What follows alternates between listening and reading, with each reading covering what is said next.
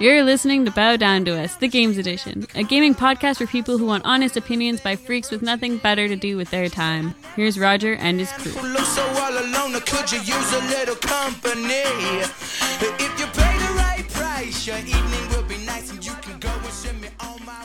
It's funny because I was editing last week's podcast and I was like taking out all the sound of my folks coughing as much as I could.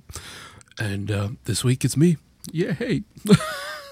So for everybody who was listening, yes, I caught the folks cold that was in the last episode. And no, those episodes still have not been released. And see point number one, why? It's been a really, really long week with this. So for the most part, the episodes are edited. I just haven't had a chance to finish it off and upload them all. So that's that. They will be out, obviously, this week, along with the rest of the stuff from this week, the podcast for this week. That being said, though, we had a fairly interesting week this week with PAX. But before we get into the PAX news, I figured I wanted to talk about something first of all. Now, Joe, you said you didn't even bother installing Epic Citadel on your iPhone, correct? Correct. And you never did upgrade, or did you downgrade back to 3.x because of the 4.0 kills your 3G? I will be downgrading to the 3.x. I haven't yet, but I'm going to be. See, my 3G is still 3. Whatever it is, because I never bothered getting 4 because I'd heard it kills it. It does. So I don't know if you can even install. I know you can't install Epic Citadel on anything below 4. I don't know if it's 4.2 or 4, but you can't install it on. That being said, even if the 3G had it, I don't know how well it would run the Unreal Engine 3 on it. Probably not very good at all. I mean, especially with if I had an iPhone 4, I'd be all over it.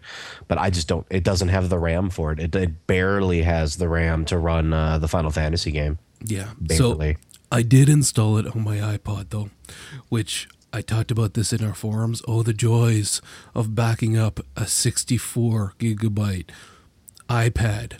It literally took me a day and a half to do the backup. And then it took me another day to do all of the restore afterwards after it had done the OS upgrade. Now, I did install Epic Citadel, and like I said on the site as well, it is amazing. Now, I've been reading different things about this, and people have to realize again that it's not a game. It's a proof of concept for what the Unreal Engine 3 can do on the iPhone or the iPad or the iPod Touch. It is absolutely astounding how good this looks. Now I'm going to cycle through some screenshots for the folks who are watching us live here. When you're walking through this little village in the inner wall kind of thing, when you're looking at the clothes that are hanging on the clotheslines, they're like kind of swaying in the breeze. The sunlight, the lens flares kind of things, the cobblestone path, the light from the little lanterns and whatnot. And then when you walk into the church, the reflections off the tiles, everything in here is absolutely gorgeous. And then you can move around. There's dual analog sticks, so you can move around same as you would on a console kind of thing. And it's very, very easy to move around. You get the hang of it very quickly. And the movement is nice, smooth. You walk outside of the castle walls kind of things, the village walls, and then when you're looking at the sky, there's like a depth to it. Like you really feel like you're in this world. There's some tents set up for what would be kind of like a little bazaar or something like that. And you get closer to those tents, and it is amazing. Like you can see the texture, the folds and the fabric and everything. The downside was that even though it was obviously windy because the trees are moving, the tents didn't budge, and they were collision objects, so you couldn't actually move a flap to walk in. If there was a space to walk in, you could, but otherwise you couldn't. The water was only so-so. I wasn't crazy about the water effects, including the river and the waterfall. And then, of course, the coastline. There's absolutely no effect on the water on the coastlines. It's basically just a a straight picture kind of thing. That's all it is. But again, you got to appreciate that they only had so many resources to use for this. Well, not only that, water is a tough nut to crack on any system, even the high-end gaming systems. Yeah. I mean, water can still look like shit. Yeah. So that said, again, this is amazing. This is absolutely astounding, and it makes me very, very excited for what we can expect down the line, because quite frankly, they're building Project Sword with this. Now we're expecting that closer to holiday season, so they got lots of time to fix any bugs and to change it and to add everything else to it. But this is absolutely amazing. I was so impressed, and I'm glad that I took the time to make sure that I could look at this, because it's worth seeing what the future of iPhone and iPad gaming is going to be. Well, and I think that's really important to note, because, I mean, look at the iPad. iPad came out, everybody was very happy with its gaming experience, so far. At least I haven't really heard too many bad things about it. But then you take a look at, the iPhone after that. The iPhone 4 came out and had twice as much RAM in it, similar processor, and it just makes you think what the next leapfrog is going to be for the type of iPad, plus all the other tablet type of PCs that are going to be coming out. It's sort of setting the bar, and I can't wait. Yeah, definitely. So that's enough of that. Now we are going to talk a little bit about Final Fantasy XIV. The open beta did start up. I actually started to kind of try to register for the goddamn thing. It was too much of a pain in the ass, and I gave up. But Vince, you actually got in, though. Yeah, like with many open betas, the servers got absolutely annihilated as soon as they opened up for registration. It was delayed 24 hours because of some critical errors, so that didn't start off very well. I tried a little bit Wednesday night to sign up, and that was epic failure, but I wake up at 6 in the morning, so Thursday morning I hopped on real quick, got my beta key, and started the ever so fun installation process. Now, Final Fantasy XI had one of probably the worst updaters I've ever seen. Oh, you're being generous. And I'm saying had because it doesn't anymore. Because as jacked up and stupid as it was, it worked. Final Fantasy XIV's updater doesn't even bloody work. It absolutely refuses to download files. It'll say you have 50 connections established because, it's a peer-to-peer service, downloading at 0 kilobytes per second. If it wasn't for third-party websites and BitTorrent, I would not be playing this game at all because it just flat out doesn't install. But okay, finally got the stupid thing going. I didn't jump in until Sunday night because I didn't have time, but I spent a good, I'd say about 3-4 hours with it last night. And I gotta say, the core gameplay is actually kind of good. The questing and the storyline is very immersive. All the conversations with the NPCs, they even have their own little cutscenes, which for someone like me is awesome, but the people that like to just skip through the quest text probably wouldn't like. I can't say much for the combat because working my way through the starting quest line, so far I've fought a grand total of 7 enemies, 3 rats and 4 mosquitoes. But it's just all the functional stuff that's holding it back. The UI is just painful. The menu system, it took me a good 20 minutes just to figure out how to equip my new combat skills.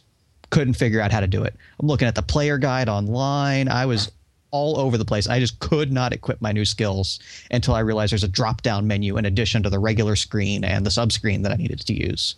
The controls are painful. The mouse just doesn't respond. So using a traditional keyboard mouse is almost impossible. You have to use a funky 2-handed keyboard setup to move your character and move your camera at the same time. And that's even worse because when you're in the third person view mode, you can't spin your character. It's just strafing. When you're in first person, you can spin left and right.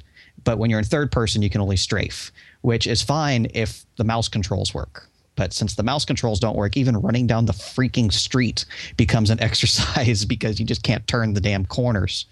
And then there's the bloody town. I started off in Lominsa, which was the town that was available in the closed beta. They have since opened up the other 2 towns for the open, but I decided to start here because A, it was probably going to be the least crowded of the bunch since it was the one previously available, and B, it just seemed to, be a good fit for my Seawolf character that I was working on.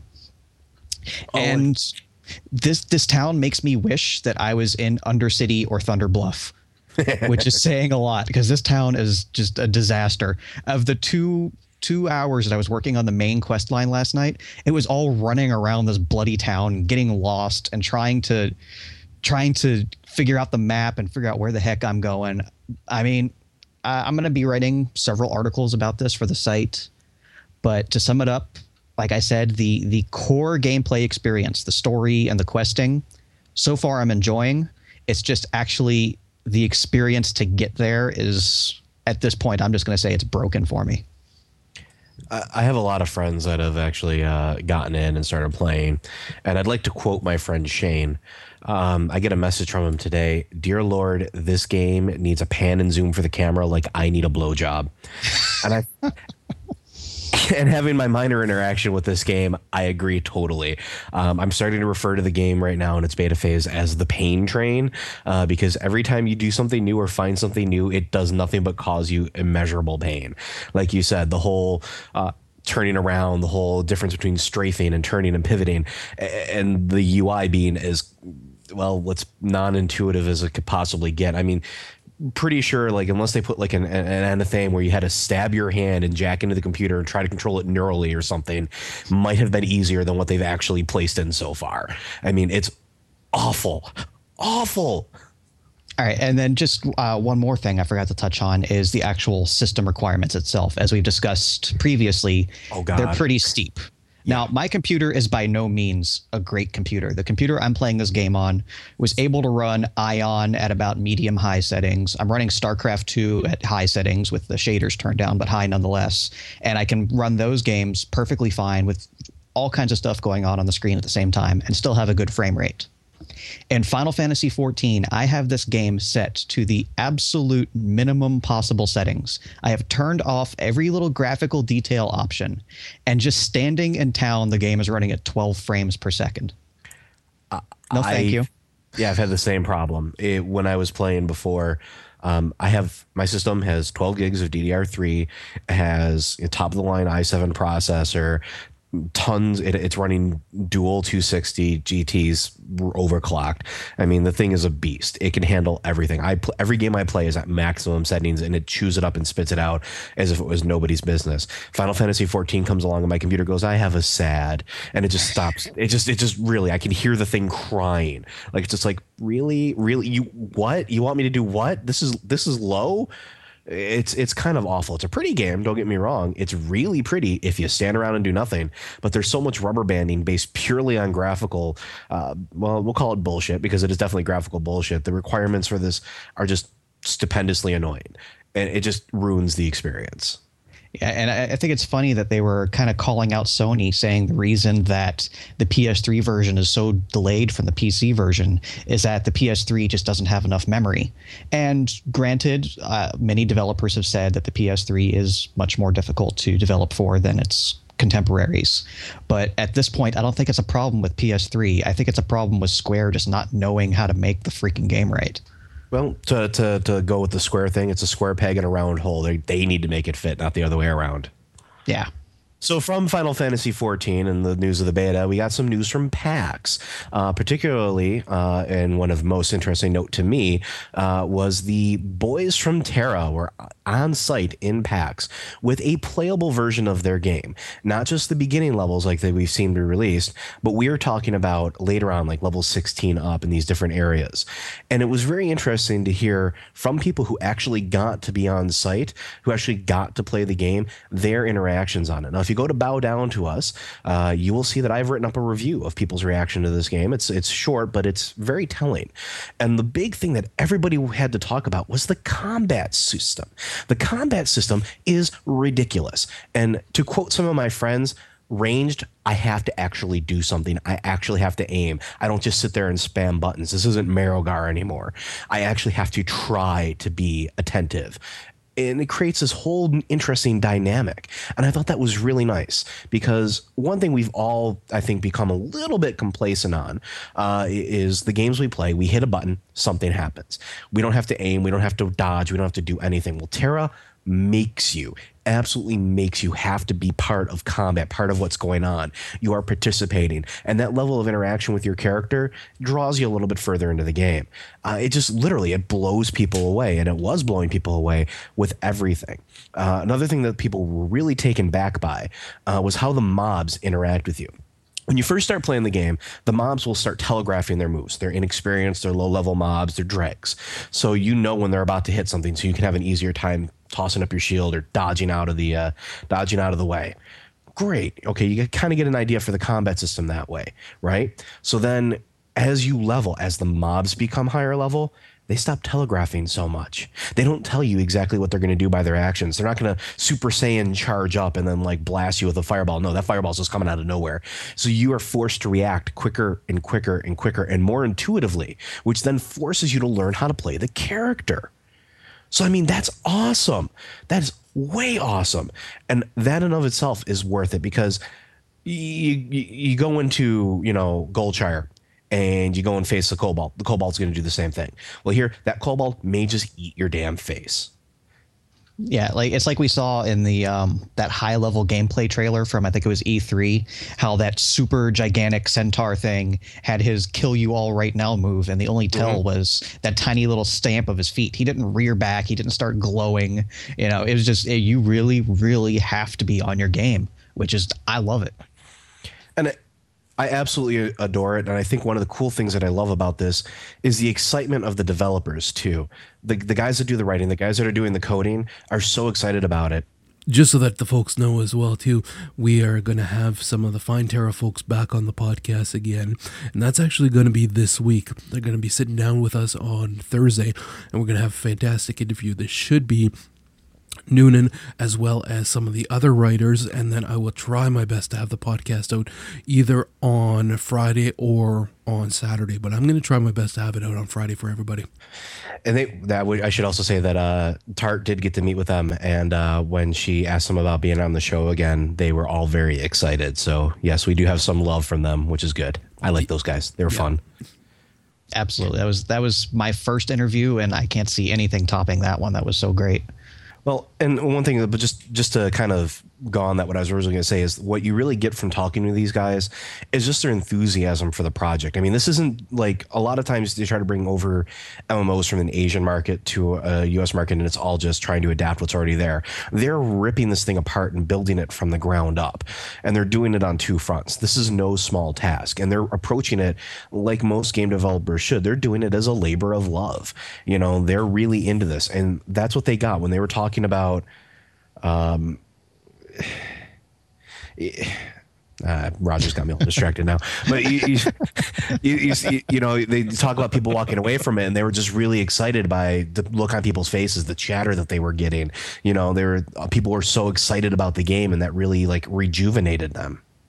Yeah, and I mean, we saw at E3, Terra had a good showing there, but it was really overshadowed by some of the bigger ones like the Old Republic and Champions Online and what have you. But while the Old Republic did make a small showing here, I mean, this was pretty much Terra's show from what I've seen. There was very little other MMO talk coming out of PAX. They got Best in Show at PAX. They were declared Best in Show at PAX. I'll take that.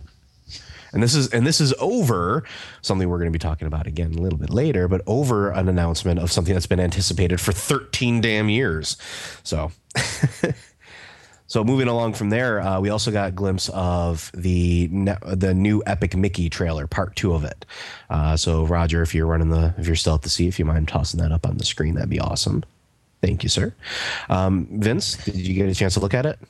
Yeah, and the thing was freaking terrifying. I was starting to feel really bad for Mickey at one point with all the chainsaws and the knives and everything they were throwing at him. I was like, man, if I was a little 6-year-old kid playing a Mickey Mouse game, I'd be wetting my pants right now. As it is, I wet my pants at least once a week. Well, that's true, but your incontinence is no means for judging a good game. But still, I mean, it's just the whole trailer for it is just it draws you in and it shows you exactly what they're doing with it. Now, Mickey is one of those characters that you always thought sunshine, happiness, lollipops, roses, whatever. You know, he's the happy moment of your childhood. But what happens when Mickey has fucked up so epically that he's created his own worst nightmare? Well, now we're starting to see it. We're starting to see what happens in the scenario. And it's not a happy, fuzzy world. It's not a small world after all, where all the little minority kids are saying, yay, we're good. No, this is chainsaws and knives flying through the air saying, fuck you, I'm going to kill you. I don't care if you're a cartoon mouse, you're gonna die. And it's interesting to see that sort of level of darkness, that level of adultness put into the game. And even with the comic Swiss Army knife with the eyeball at the end of it, which you up soon in this trailer here, it has this level of menace, this absolute level of menace that is just phenomenal. And it's GLaDOS. Come on, how can you not look at that and think GLaDOS? I didn't at first, but now that you've said it, I can't help but see it as such. So, I mean, this is one of those games where I'm really looking forward to, just because it's going to take something from my childhood and put such a twist on it and do it in such a way that it's just absolutely phenomenal looking. I mean, and hell, I'm terrified of plungers now. I really am. This trailer has made me fear plungers. But you don't have a heart. I think you're safe. Fair enough. But no, I mean, what do you guys think? Is this something you really want to see? This is something, how big are you looking forward? How much are you looking forward to it? Scale 1 to 10. I would say 7, only because it's a Wii game. And I'm not crazy about the Wii as a whole, but conceptually, yeah, I think it's freaking great.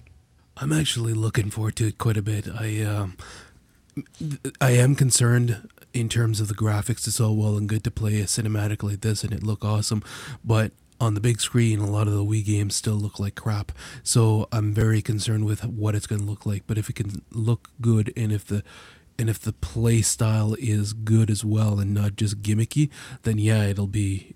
I am looking forward to playing this.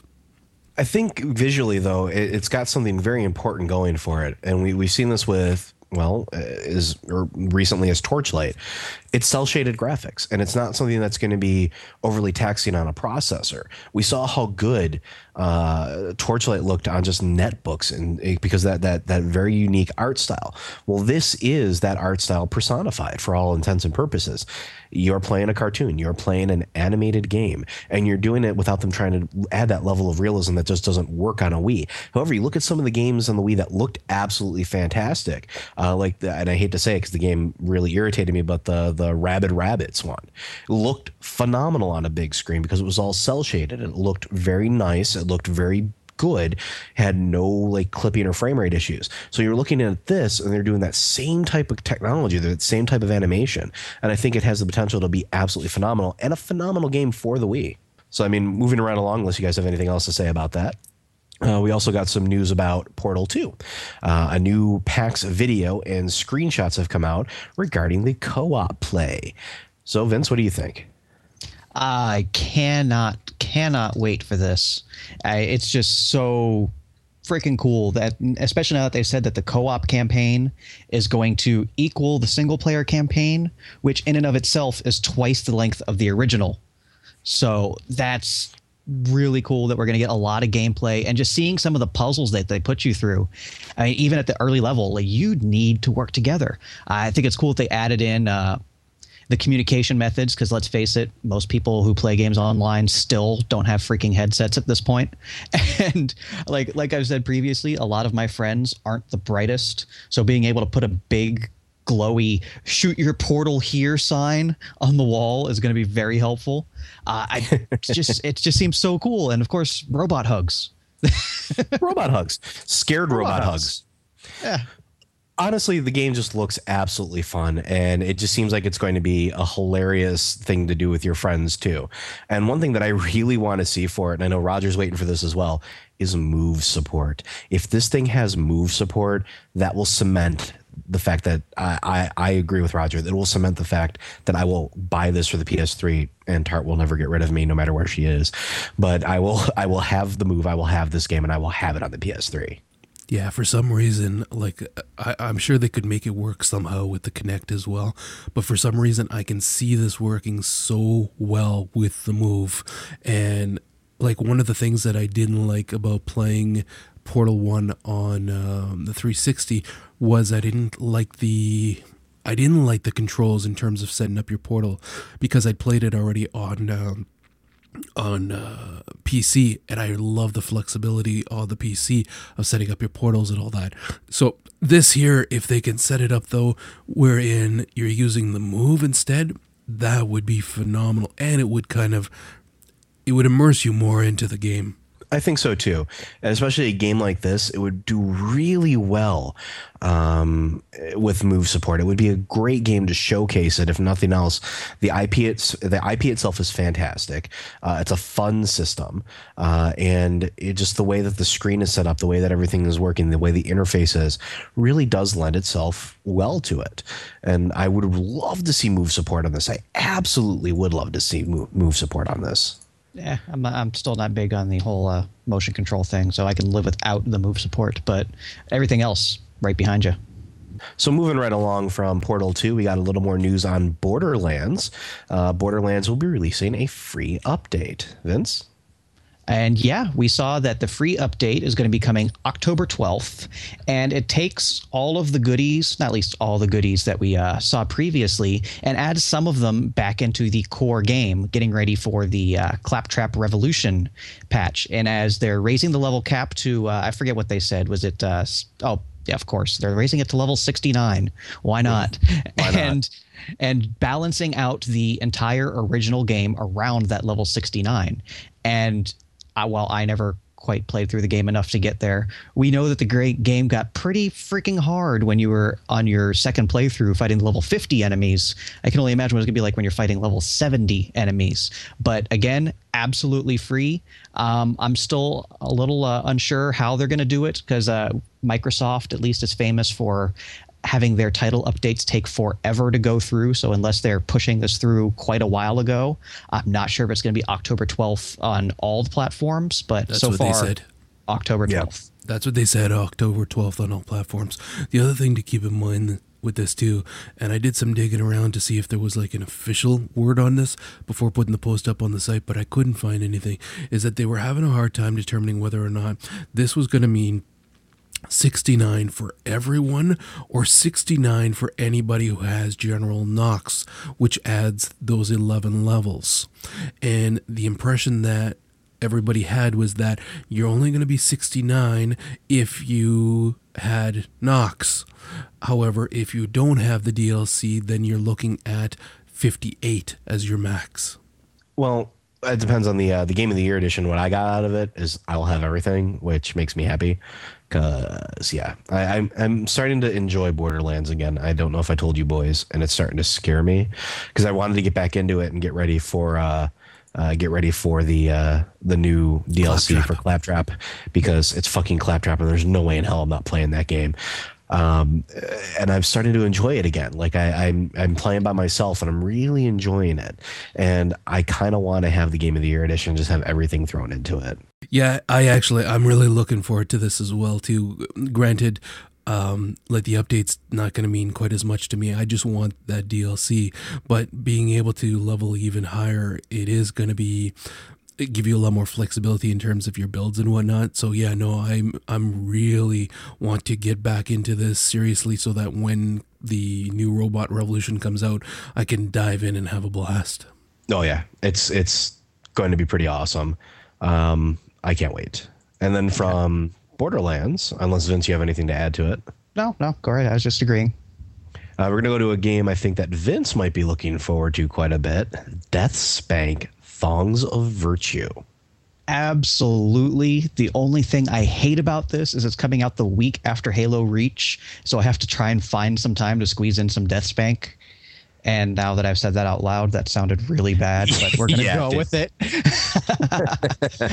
Deathspank Thongs of Virtue is spinning right out of the ending for Deathspank. And like we discussed previously, Deathspank is in this more modern setting, shows him in like a World War II, and he has to track down the owners of the other 5 thongs of virtue. Deathspank is the owner of the thong of justice. They showed compassion, courage. I forget all the others. It's the Triforce. Let's just go with that. Yep. And one of which is Santa Claus. Santa Claus has one of the thongs of virtue, and it has turned evil because of it. Yeah, I really want to play this because the first game was freaking hilarious with the writing and the dialogue. And this one just seems to be taking it to the absolute next level, adding on more gameplay. They said the game itself is going to be bigger than the first one. And the first one was well worth $15 in my opinion. So the second one darn sure would be.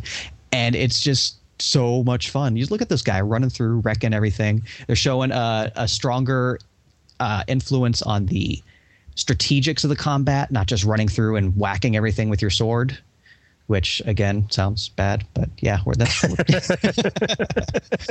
and hopefully with it being in the more modern setting, we're going to get more of an emphasis on the ranged gameplay, because that was my biggest weakness with the original one. Was you had this crossbow, could do some cool stuff with the crossbow, and you only got like 3 of them throughout the entire game. So most of the time your ranged attacks were pitiful compared to your melee attacks. So hopefully we can get some guns. I think I saw him with a chainsaw in there somewhere, get some nice Evil Dead action going on, and sailing in a pirate ship.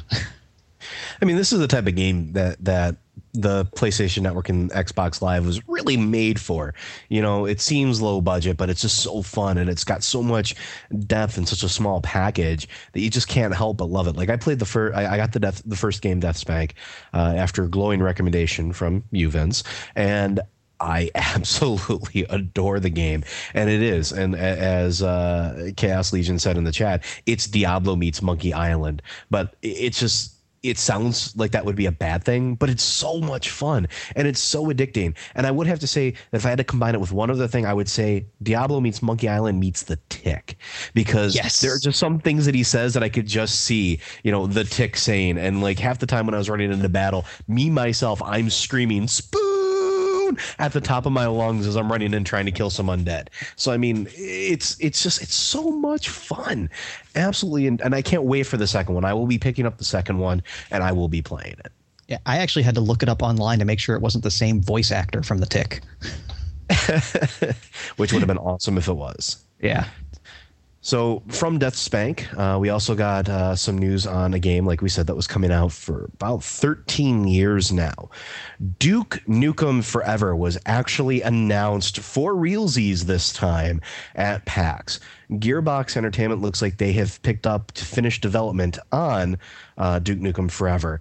Now, we're not just talking about kind of picked it up. We're talking picked it up, got their hands on it, and made a playable version of it for PAX. What? So... Not just that, they actually bought the entire IP. Well, there's actually still some legal stuff in there, which I'm going to post about later. But they have tried to gain the entire IP. It's still being done by 2K. 2K is still the quote-unquote producer. Gearbox is going to be the developer. But it's awesome because Duke Nukem was one of those games when you were a kid, you know, you're 15, 14, 13 when it came out, whatever, or slightly older in college years, whatever. It just took you by storm because of the crassness. It took you by the one-liners, the fact that you could go into a strip joint and rip off, you know, stripper tops and piss in toilets, bash the sink, all sorts of random interactions with the world. And it was one of the first games that really allowed third-party developers to create add-ons for commercial release. And I'll be going into detail about that for the site later, but it's very important to note that there still aren't very many games out there that allow add-on packs, complete and total expansions that are made by third-party developers for their product when it's already been produced for retail sale. And that was a huge thing, because we're talking like literally the first game had like 300 or 400 commercially available user levels that were created by users, by developers for use. Now, when it was announced in 1997, wow. I know I went. Yes, I know. Seems old, doesn't it? The sequel, when it was announced in 1997, had everybody foaming at the mouth. We wanted our next injection of Duke, you know, and it just kind of snowballed from there. Every now and then, over the course of 13 years, we got little snippets, little voice clips, little screenshots, even some trailers, you know. But ultimately, the developers went under. The 3D Realms couldn't do anymore. They were out of money. They had to disperse into the 3 wins. Now comes in Gearbox to say, fuck this. We don't want this to die. It's time to make Duke. They sweep in, offer to finish the game, make it a nice tight package, and push it out. We may see this as early as next year, folks. 2011 may be the year of Duke Nukem Forever. I can't fucking wait. Vince? Hail to the king, baby. Hell yes. I was literally jumping up and down when I saw this come across Twitter while I was at work. And it's funny, though, how there's such a generational gap when it comes to Duke, because I know how old I was 13 years ago. And that was the prime of like my gaming renaissance. You know, had all those great PC games. I was playing Quake and Duke 3D and everything. And I look at some of my friends who are even, say, 2 or 3 years younger than me, and they're like 12 at the time. They weren't playing Duke 3D. So now 13 years later, when we're freaking out about Duke Nukem Forever, they're like, so? Well, I don't. What's the big deal about Duke Nukem? I'm like, you don't understand. You weren't there. You don't own all those commercial third-party packs like I do. I must own several hundred Duke 3D mods just like you do, and I have to find my freaking CD-ROM and reinstall the game now. See if it'll work even. It will run on Windows 7, by the way. I think one of the coolest things, though, too, is some of the reaction from some of the other gamers that have been around as long as we have. One of my friends at work, I was like, Duke Nukem was actually announced. He's like, yeah, okay, so what? Because it was like one of the longest running jokes of the gaming industry. Duke Nukem Forever, pure vaporware. Well, I can't wait till I'm holding that commercial box in my hand and waving it in his face, because I will not download this, folks. I will not pay for a digital download of this game. I will own a physical copy, because that is the only way you could actually play Duke Nukem, will be to actually own the discs, hold it in your hands and say, yes, this takes me back to 1996, and say, yes, I'm still in the 90s. Fuck digital download. Give me my hard copy. And yes, that's going to be that awesome moment. I'm going to rub it in his face. I'm going to look, Duke Nukem Forever. Haha. You know, and I want it. I want it now. Screw the hard copy. I want the ultimate edition with the titanium steel case and the 12-inch tall Duke Nukem statue with the strippers hanging off of his legs. And bubblegum. Duke Nukem brand bubblegum. Yeah. Roger, any thoughts on that? Actually, you know, it's funny because there is a generational gap between you guys and me. And several of them even. And no. Remember, Line Dog, you don't need to kick it. Can't help it. It's Save them until next week. The thing is here now, again, and I've been gaming all along and whatnot, but there is a generational gap. Now, I'm not going to speak for everybody because I'm quite certain there's a lot of people who might feel differently than I do. I'm not excited about this as you guys are because A, I think that it's been too long. And B, by the time it came out and everything, I was past that pubescent period where playing a game where, you know, you're interacting with hookers mattered. You know, I was married and had kids, and it wasn't that big a deal to be in a game, and it wasn't all, you know, had this came out when I was in my teens, yeah, sure, I would have cared a lot more about it. But in my, you know, late 20s, it didn't speak to me nearly as much as it did everybody else. And the fact that, again, it's taken so long and it's been a joke, to me, it's still a joke. It's whether it comes out or not. Now it's the Shatner of games. You know what I mean? It's the once it comes out, it's still Shatner, and it's just not hopefully taking itself too seriously.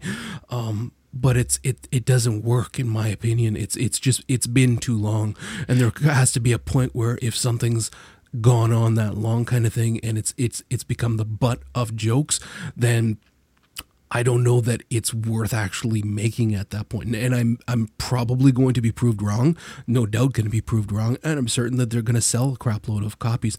But for me, I shouldn't speak for my generation, because there's probably a lot of people who, again, would feel differently who are my age or even older. But for me, again, because of, you know, you're married in your late 20s, you have kids and everything else, playing a game where you're messing around with hookers does not, I could give a rat's ass.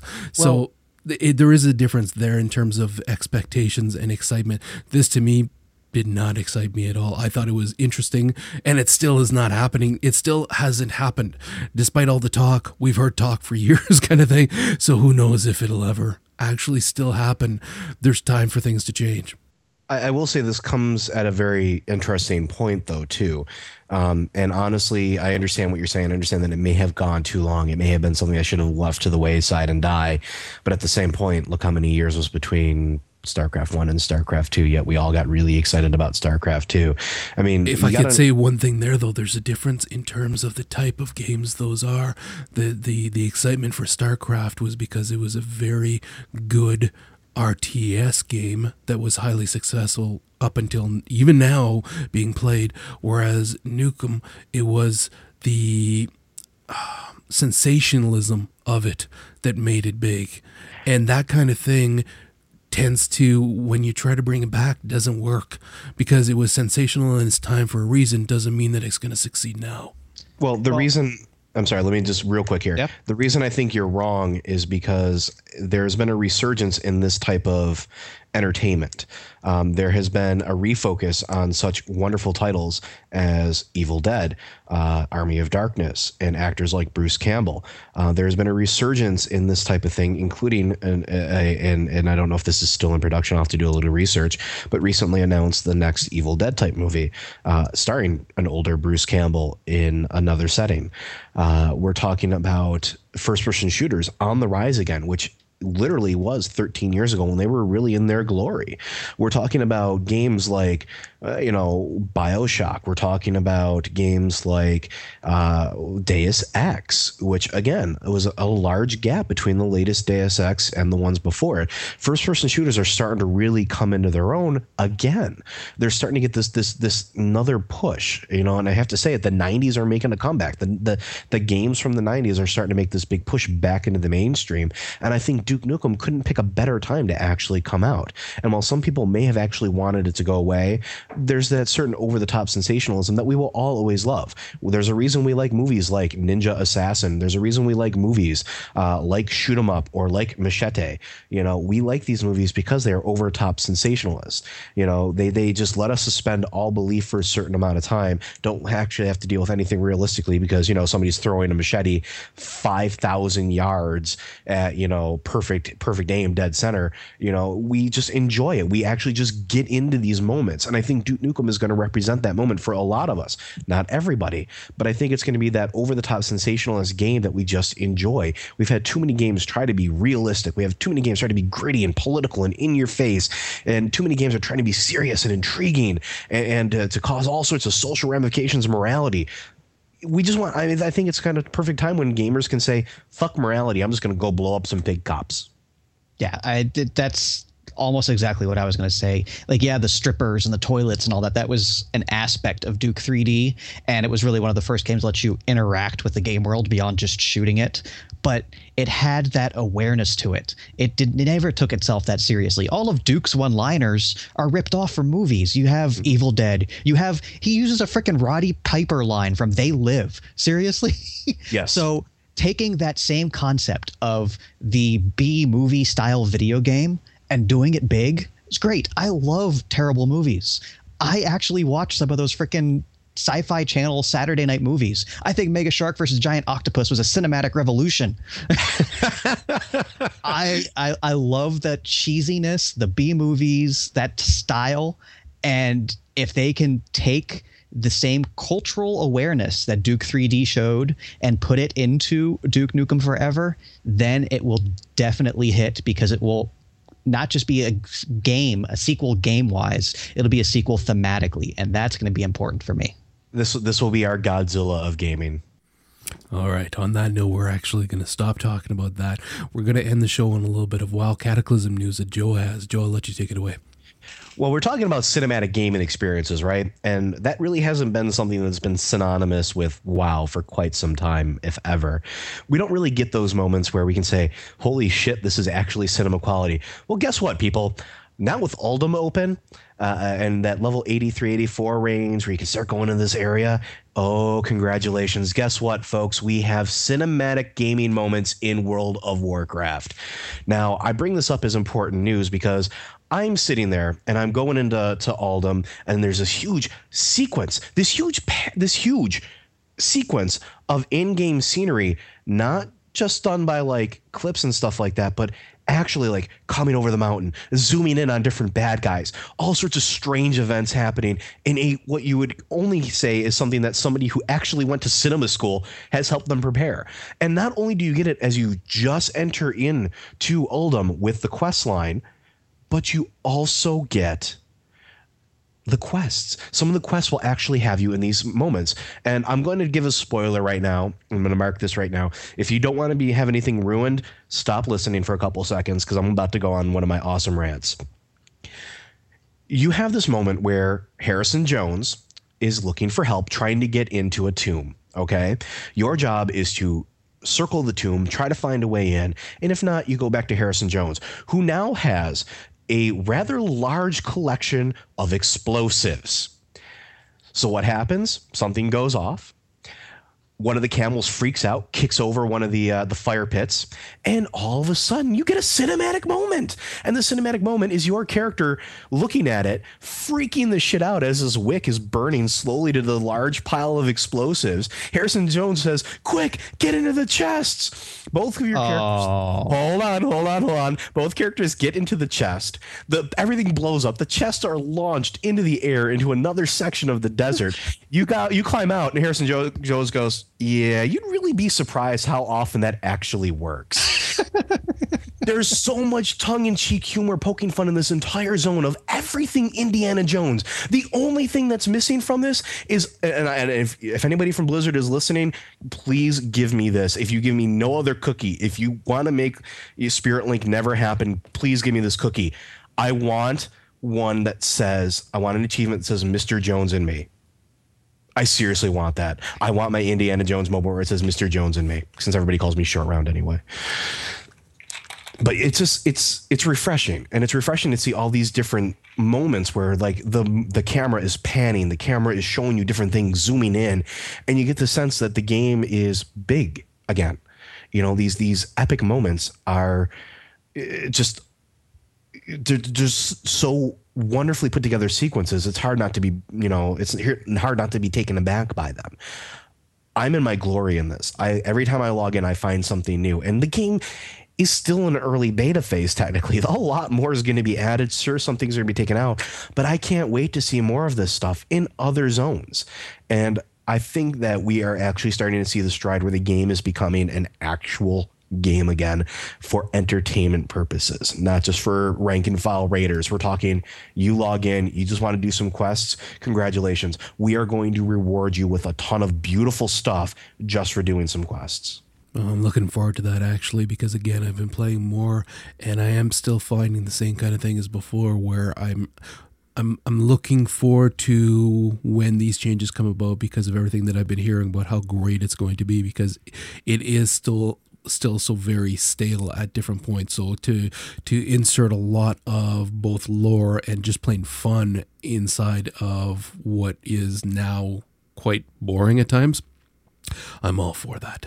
So anyways, we're going to wrap up the show with that. I'm going to try to have this one as well as last week's done and out this week as soon as possible. If not tomorrow, I'll be definitely on Wednesday, regardless of how I'm feeling.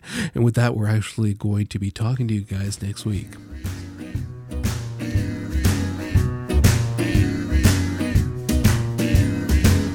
All I do is dream of... Howdy, man. Hey, how's it going? Holy crap. What, you thought I was joking?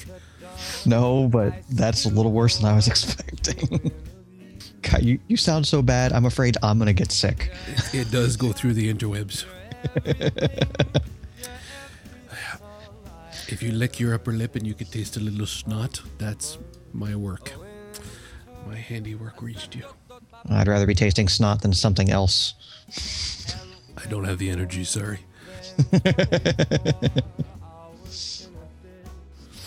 Sound like a goth. This I cannot do. That's your best, Godfather? Nah, that's not my best. I've done better. Okay, one would hope so. That's freaking Vince's clock. We talked about that. And before one of the comic episodes that we recorded, because it's like as soon as you stop talking, all you hear is tick, tick, and I was like, "What the crap is that?" And then whenever you're listening to, well, especially in the outtakes, like there's the pause before he starts, and all you hear is tick, tick, and it's so ominous sounding. Wow, you sound awful, man.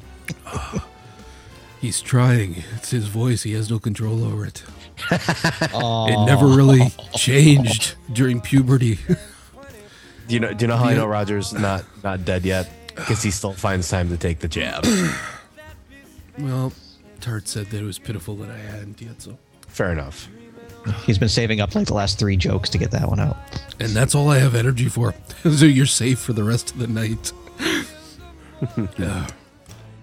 How's that different from any other week? Okay, once again, not needed. The dog is laying down. You don't need to kick it. Yeah, but with you not talking, that frees up, what, 45 minutes of the show? A lot of time, and especially since I haven't been drinking too. There you go. That shuts me up, basically. I know how to say my name at this point. That's it. Are so excited about it. And speaking of which... Oh. I wasn't done yet, but go ahead. No, but you were cutting out. Trust me, you'll see in the outtakes because this ain't going in the show. Periodically, your voice cuts out, and I have to edit it so that it sounds like you didn't. So I apologize.